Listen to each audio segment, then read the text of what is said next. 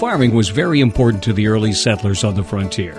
In fact, the land for a farm was often cleared and the crops were planted even before the family built their own home.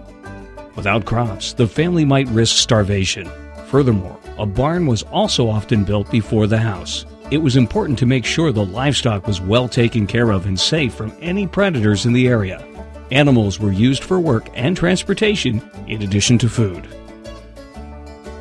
Most people worked as farmers. They grew the food they needed to feed their families. During the summer, fresh fruit and vegetables would be eaten.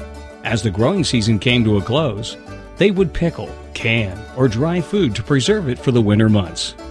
Meat was also dried or preserved by smoking. Remember, at this time there was no refrigeration, let alone a way to freeze food to keep it fresh.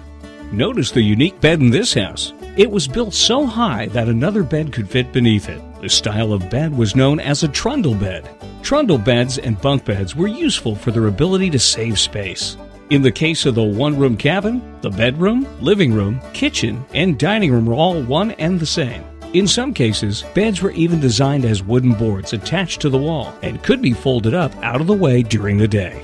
On the porch, you'll see a sausage stuffer and a large wooden tub. You might also notice the cider press. There's often a scarecrow in the garden of the Eagle farmhouse. If you'd like a chance to make a scarecrow for yourself and participate in many other family-friendly fall fun activities, join us during the third weekend in October for Pumpkin Fest.